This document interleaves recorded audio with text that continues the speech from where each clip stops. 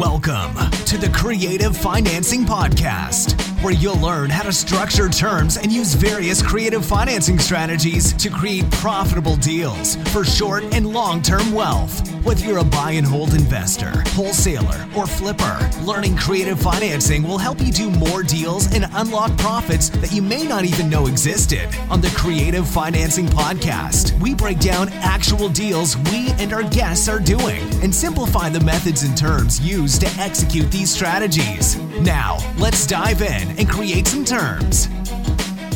Hello and welcome to the Creative Financing Podcast. I'm your host, Jonathan Gallegos, here with Jeff Rappaport.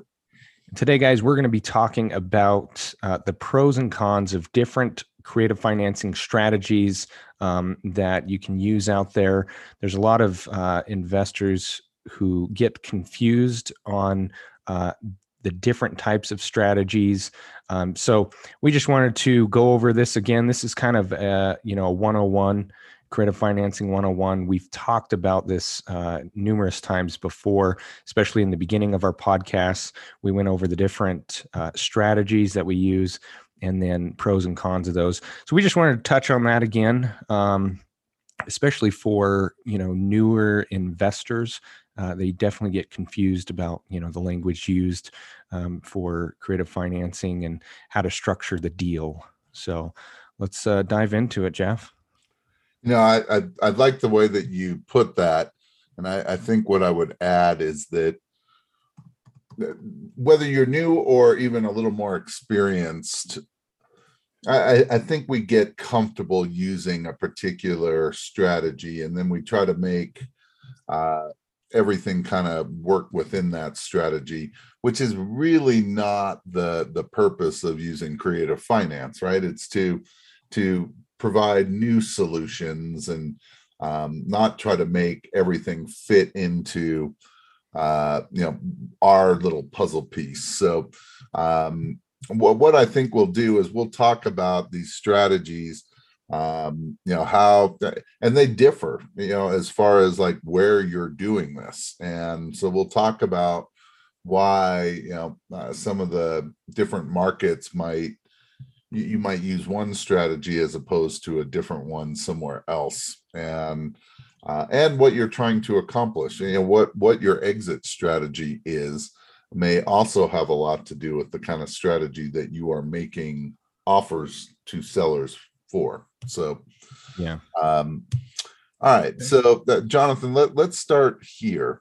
Let's try to, and really what I did is I identified 6 different strategies. Now, this isn't all inclusive, right? We definitely could have included options and some other things, but these are the 6 that I use the most frequently, and I think in general most investors use the most frequently. Okay. So let's start with identifying what you think would be the 6 different strategies. Okay, so the 6 strategies, let's see, subject to, correct, one strategy. Lease option is another strategy. All-inclusive trust deed and wrap is another one. Contract for deed is one. And then, let's see, what am I missing? Contract for deed. One of them's kind of sneaky. It's just trust deed and note. Oh, trust deed. Yeah. And then the other one is subordination. Yeah, that's the one I was actually thinking of, is subordination. Yeah. So those are the 6 I think that we'll focus on. And first of all, I want to talk about maybe what are some of the reasons. What at least what are some of the things that you'd want to know about the market that you're in before trying to figure out which strategy, because the market does have something to do with what you're trying to accomplish. And when I say the market, they may have some rules, guidelines, and or costs involved with different things that make one strategy a little more prohibitive than another. Right. And like, for example, contract for deed, not every state allows that, I think. Well, first of all, it comes with a number of names, right? Right. Agreement for sale. Um, there's all kind of land contract. There's a number of different ways, and we'll talk about what makes that particular strategy unique. But what in particular are some things, in our market? We're in Utah. Taxes are fairly low here, and in some of the other markets across the country, Illinois, Texas, even Florida to some degree, taxes are much higher. And so wouldn't it be a smart thing to know, what do your taxes run in a particular market in terms of, are they higher? Are they kind of mid-range? Are they lower? Because once some of these strategies will make you pay for taxes, and some will allow you to pass the taxes on to your buyer. And those kinds of things are important to know up front. So can you think of any others that might contribute to what type of strategy? And you're right, not every market is going to, and certainly we can break this down even further. It's not even about every market. It's about every title company or attorney is not going to want to do certain things. Like they're not going to want to wrap FHA loans. They're not going to want to use contract for deed or a land contract. So you may have to do searching within a market to find title companies and attorneys that are willing to work with you. But regardless of that, there's one other thing that comes to my mind right off the bat that is kind of important. And what's that? It is transfer tax. Okay. And so when you are buying and or selling a property, you're having a closing. There are states that have transfer tax, and there's some states where transfer tax is significant. And when I say significant, it might be 1%, it might be less than 1%, but I've seen states where it's up to almost 2%. And when I say 2%, 2% of the sales price. And so if you're thinking, hey, I want to buy something on terms and then sell on terms, that you're basically going to have two closings and two sets of pay those taxes twice. Yeah, if two sets of transfer tax is going to wreck your deal, that you better be aware of that, right? Now, you don't want to go and make those offers, get them accepted, and find out a little bit later that hey, now what do I do? Because that's not really what I wanted. Yeah, and that's something we don't have here in Utah, so it's not something to really think about much. Yeah, but you do deals all over the nation, so you run into it quite a bit. Yeah. Well, and even going back to the property tax, that it might make more sense, that you're going to run into markets where the rental rates are much higher based on the purchase price. And then you're going to run into markets where the rental rate is significantly less than the purchase price, right? The rent to price ratio.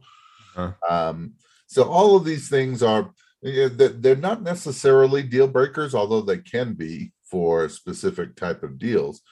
But it's something that you'd want to know ahead of time before you say, hey, I'm going to go start doing wraps in, whatever market you may be in, before you understand some of the details. Right. Okay. So what I thought we'd do is we'd break down each of these. We'd talk a little bit about what it means to do them, both as a buyer and as a seller, kind of compare and contrast. And then we'll use an example or two on how we can use each strategy. And still try to accomplish what it is that we're trying to accomplish. Right.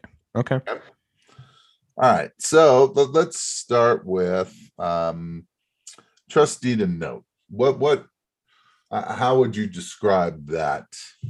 So trust deed and note is, as it relates to seller financing or creative financing, is where an owner the seller owns a property free and clear, and you can buy that property from that seller on a trust deed and note. Just as you do with any bank, when you buy a house, you get a mortgage on that house, and the bank records what's called a trust deed and note against the title in first position, so that if you default on that loan, they can take the house back via foreclosure. Same thing with a seller who owns a property free and clear. They can take a down payment from you and then transfer title to you and record a first position trust deed and note or mortgage. It's depending on what state you're in, but they can record that against the property, and they would have to go through the same procedure, the same foreclosure procedure in that state to get the property back in the event of default. Well, that was a much more detailed answer than I was expecting, but thank you. All right, so trust deed and note, really, first of all, let's talk about that. We have two kinds of states throughout the country, where we have a trust deed state or we have a mortgage state. Right. And so when we talk about trust deed and note, we're also talking about mortgage, right? Because same thing. Yeah, it's the same thing. It's just they use different documents and some different paperwork, but right. Does exactly the same thing. So this is only going to be used, this is the part that I picked out really quickly. This strategy is only used when the property is free and clear. There's no mortgage on it. And for you to understand some quick, easy things about it, is it's exactly the same way that a conventional bank or lender will make you a loan. Now, if you were going to buy a house and you applied for a loan, that they would make you a loan, and it would be through a trust deed and note. The note outlines all of the terms of the note, how long, what interest rate, amortized over how much time, what your monthly payment is, and late fees, all that kind of stuff. And the trust deed part connects it to the property, and just as a mortgage would do in a mortgage state. So gives the bank the collateral against the property, and then outlines all of the terms of the note. Pretty straightforward. And if you've ever gone to the bank and gotten a loan, this is what you've gotten, is a trust deed and note or a mortgage. All right. Okay, so now let's talk about what an all-inclusive trust deed and note is, or a wraparound mortgage. Okay. So an all-inclusive trust deed or wraparound mortgage is where there's an existing loan in place. There's already a trust deed in place, and you're setting up another note or another trust deed and note, but you're combining the two. And so, for example, if someone had a house that they had a mortgage of $100,000 on, and their payments was, say, $650 a month, and you turned around and gave them pretty much like a second note, and if you're going to pay them for 150 with say nothing down in this example, you could do an all-inclusive deed where you take that mortgage that in its existing place, and then you also include in one trust deed or all-inclusive or wraparound mortgage the second note of 100 or of 50,000. So there's kind of this two-part to it. It's the first mortgage and then the second mortgage. Is that accurate, Jeff? It's accurate. Let me try to simplify it a bit. So really, all-inclusive is exactly the same as the trust deed and note, except we're dealing with existing financing. There's debt owed on the property. And when we create what's called a wrap, is that we are including the underlying debt as part of our note. So we might do an exact wrap, which would be just the debt that's owed on the underlying mortgage, or we might create a whole new note, which would be just like you had mentioned, the note plus the seller's equity. Yeah. But for right now, the main thing is that this is what we would use when there is debt owed by the seller, as opposed to the trust deed and note when the property is free and clear. Right. Okay. Perfect. All right. So what about contract for deed or agreement for sale or land contract or any number of the other things that may be called? So this is a type of sell where the title does not actually transfer to the buyer until this contract is fulfilled. And the best example we've always used is when you go out and buy a car. And you get a loan on that car, the title does not go to you. It actually goes to the lien holder of that loan, right? So that whoever gives you that, say the bank gives you a loan on a car, well, the title is sent to the bank. The bank holds on to that title until you pay off that car. Once that's done, they release the lien and send you the title to the car. Same thing with a house. You can buy a house on a contract, and once you fulfill that contract, title actually transfers then. Now there's some documents used up front, like, quit claim deed and other things that you sign up front, that kind of solidifies it. There's a bill of sale, the initial contract for deed / agreement, right? So this is a way to protect the seller, really, because it's a much easier way to retake the property in case of a default. So less risky on the seller side, more risky on the buyer side, because title isn't transferred up front. Good. We can use this particular strategy when? So if there's debt, without debt, when can we use it? So both. If there's debt, if there's no debt, yeah, both. Okay. So that's it, and this is just based on the seller's, comfort level, really. Maybe it's a deal killer if they feel that they have to transfer title to you. And so you can say, well, we can do this via contract for deed. And when I fulfill that contract, then title transfers. But there can be existing debt on it. That doesn't matter, as long as that payment's covered. Okay, good. All right. How about subject to? So subject to is where title transfers from seller to buyer, except there is no additional security for the seller on title, meaning that if you were to default, there's no way that there's no recourse for the seller to take back that property. It's just you signing title over to a buyer without recording an all-inclusive trust deed or a contract for deed. And so so for a subject to, the pros and cons really are, so for a seller, it's a lot riskier because there's no recourse. Someone could, you could deed your property over to someone else. They can default on that, wreck your credit if there's existing debt, and you have no way to take the property back. There definitely is existing debt. Oh, right. Yeah. Subject to the debt. Sorry. Yeah. So, yeah, with that, they can't take the property back because they don't have anything recorded on title to do so.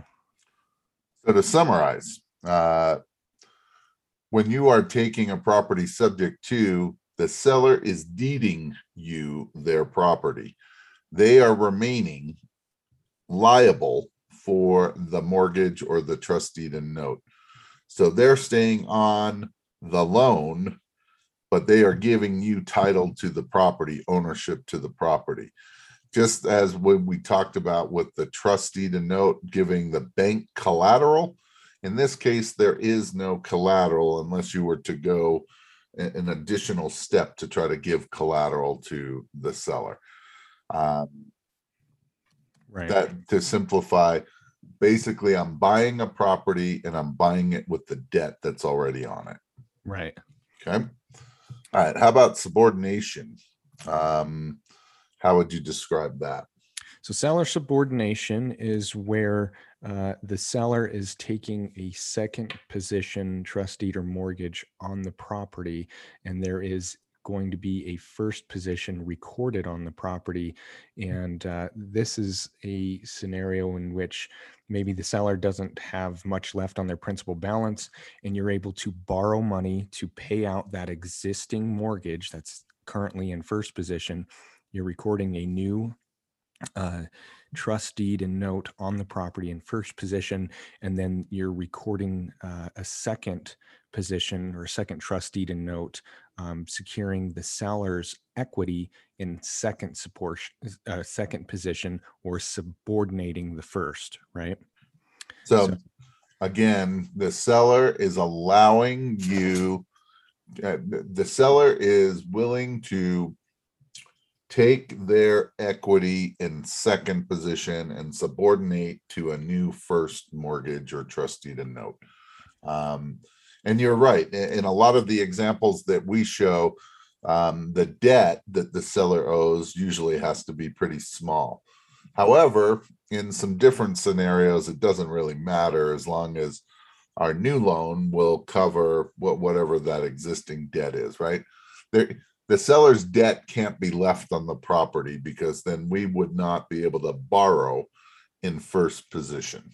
So, so if you think about no money down deals, things like that, little to no money down deals, subordination really allows you to do exactly that and still give the seller maybe what it is that they may need up front.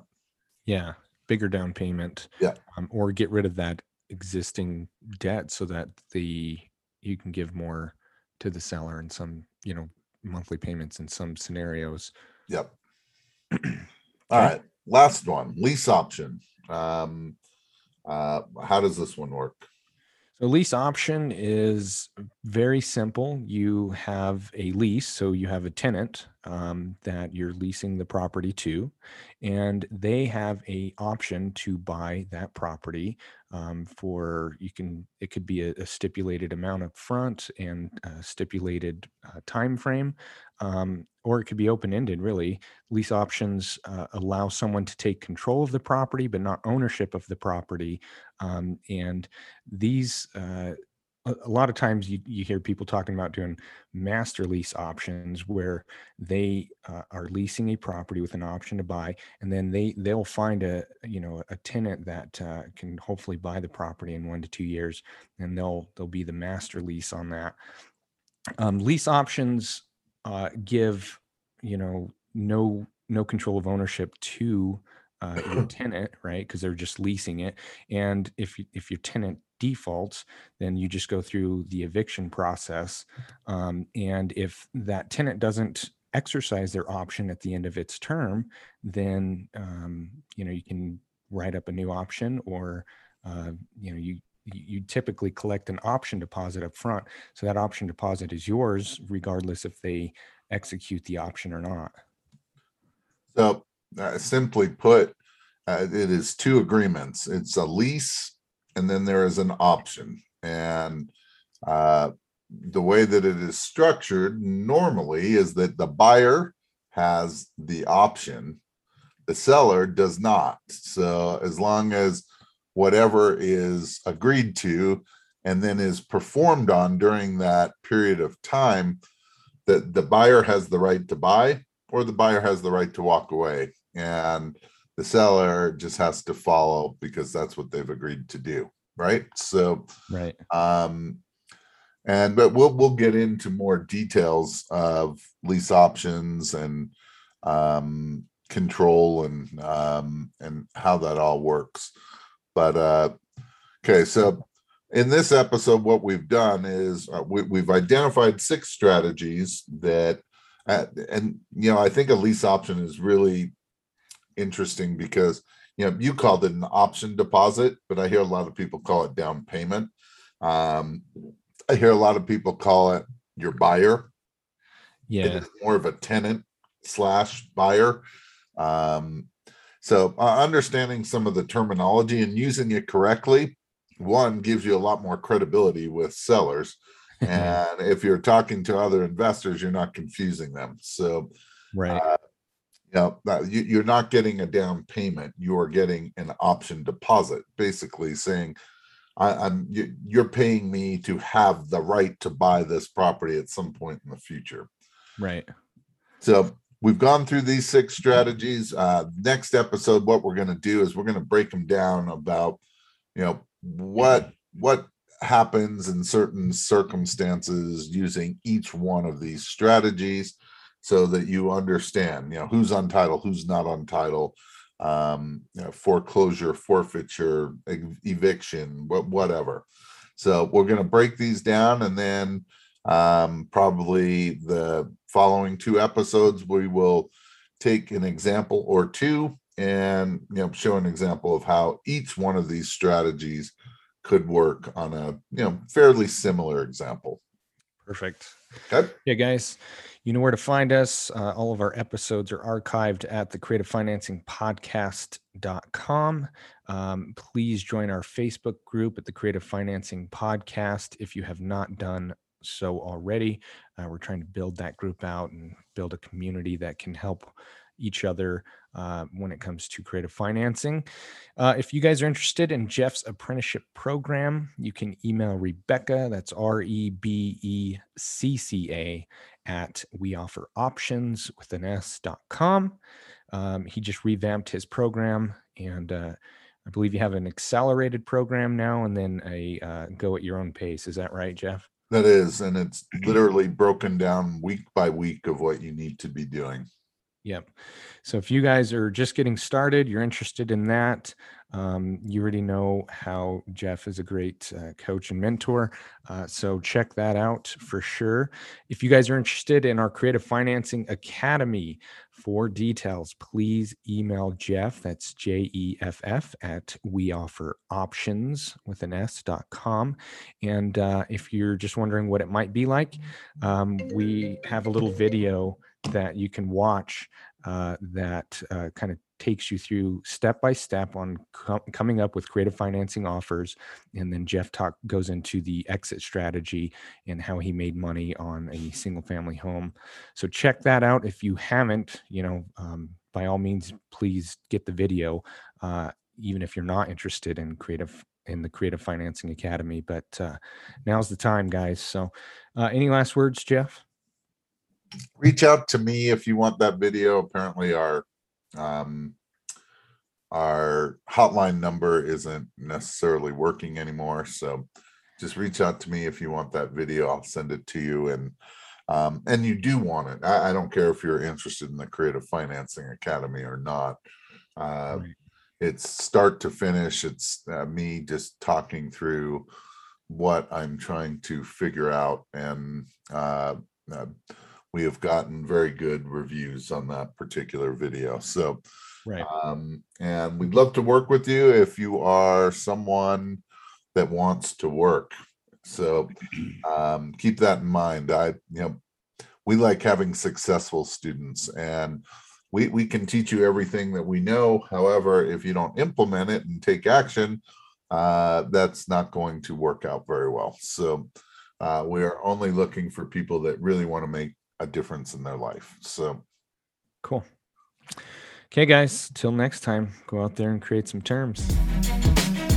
Thanks for listening to the Creative Financing Podcast. We need your feedback to continue to bring you the best strategies in creative financing. So please subscribe, rate, and review this show on iTunes or wherever you get your podcasts. We greatly appreciate your ear, and please pass this on. Until next time, create some terms. This show offers general information on creative financing strategies and real estate investments. Nothing contained herein should be considered personal, legal, or financial advice. Every state has individual laws governing the use and type of documents used to execute strategies discussed herein. You should consult with a local licensed real estate broker and attorney before relying on any information contained herein. Information is not guaranteed, and opinions of the guests are their own. Profits are not guaranteed, and there's always inherent risk in real estate investing.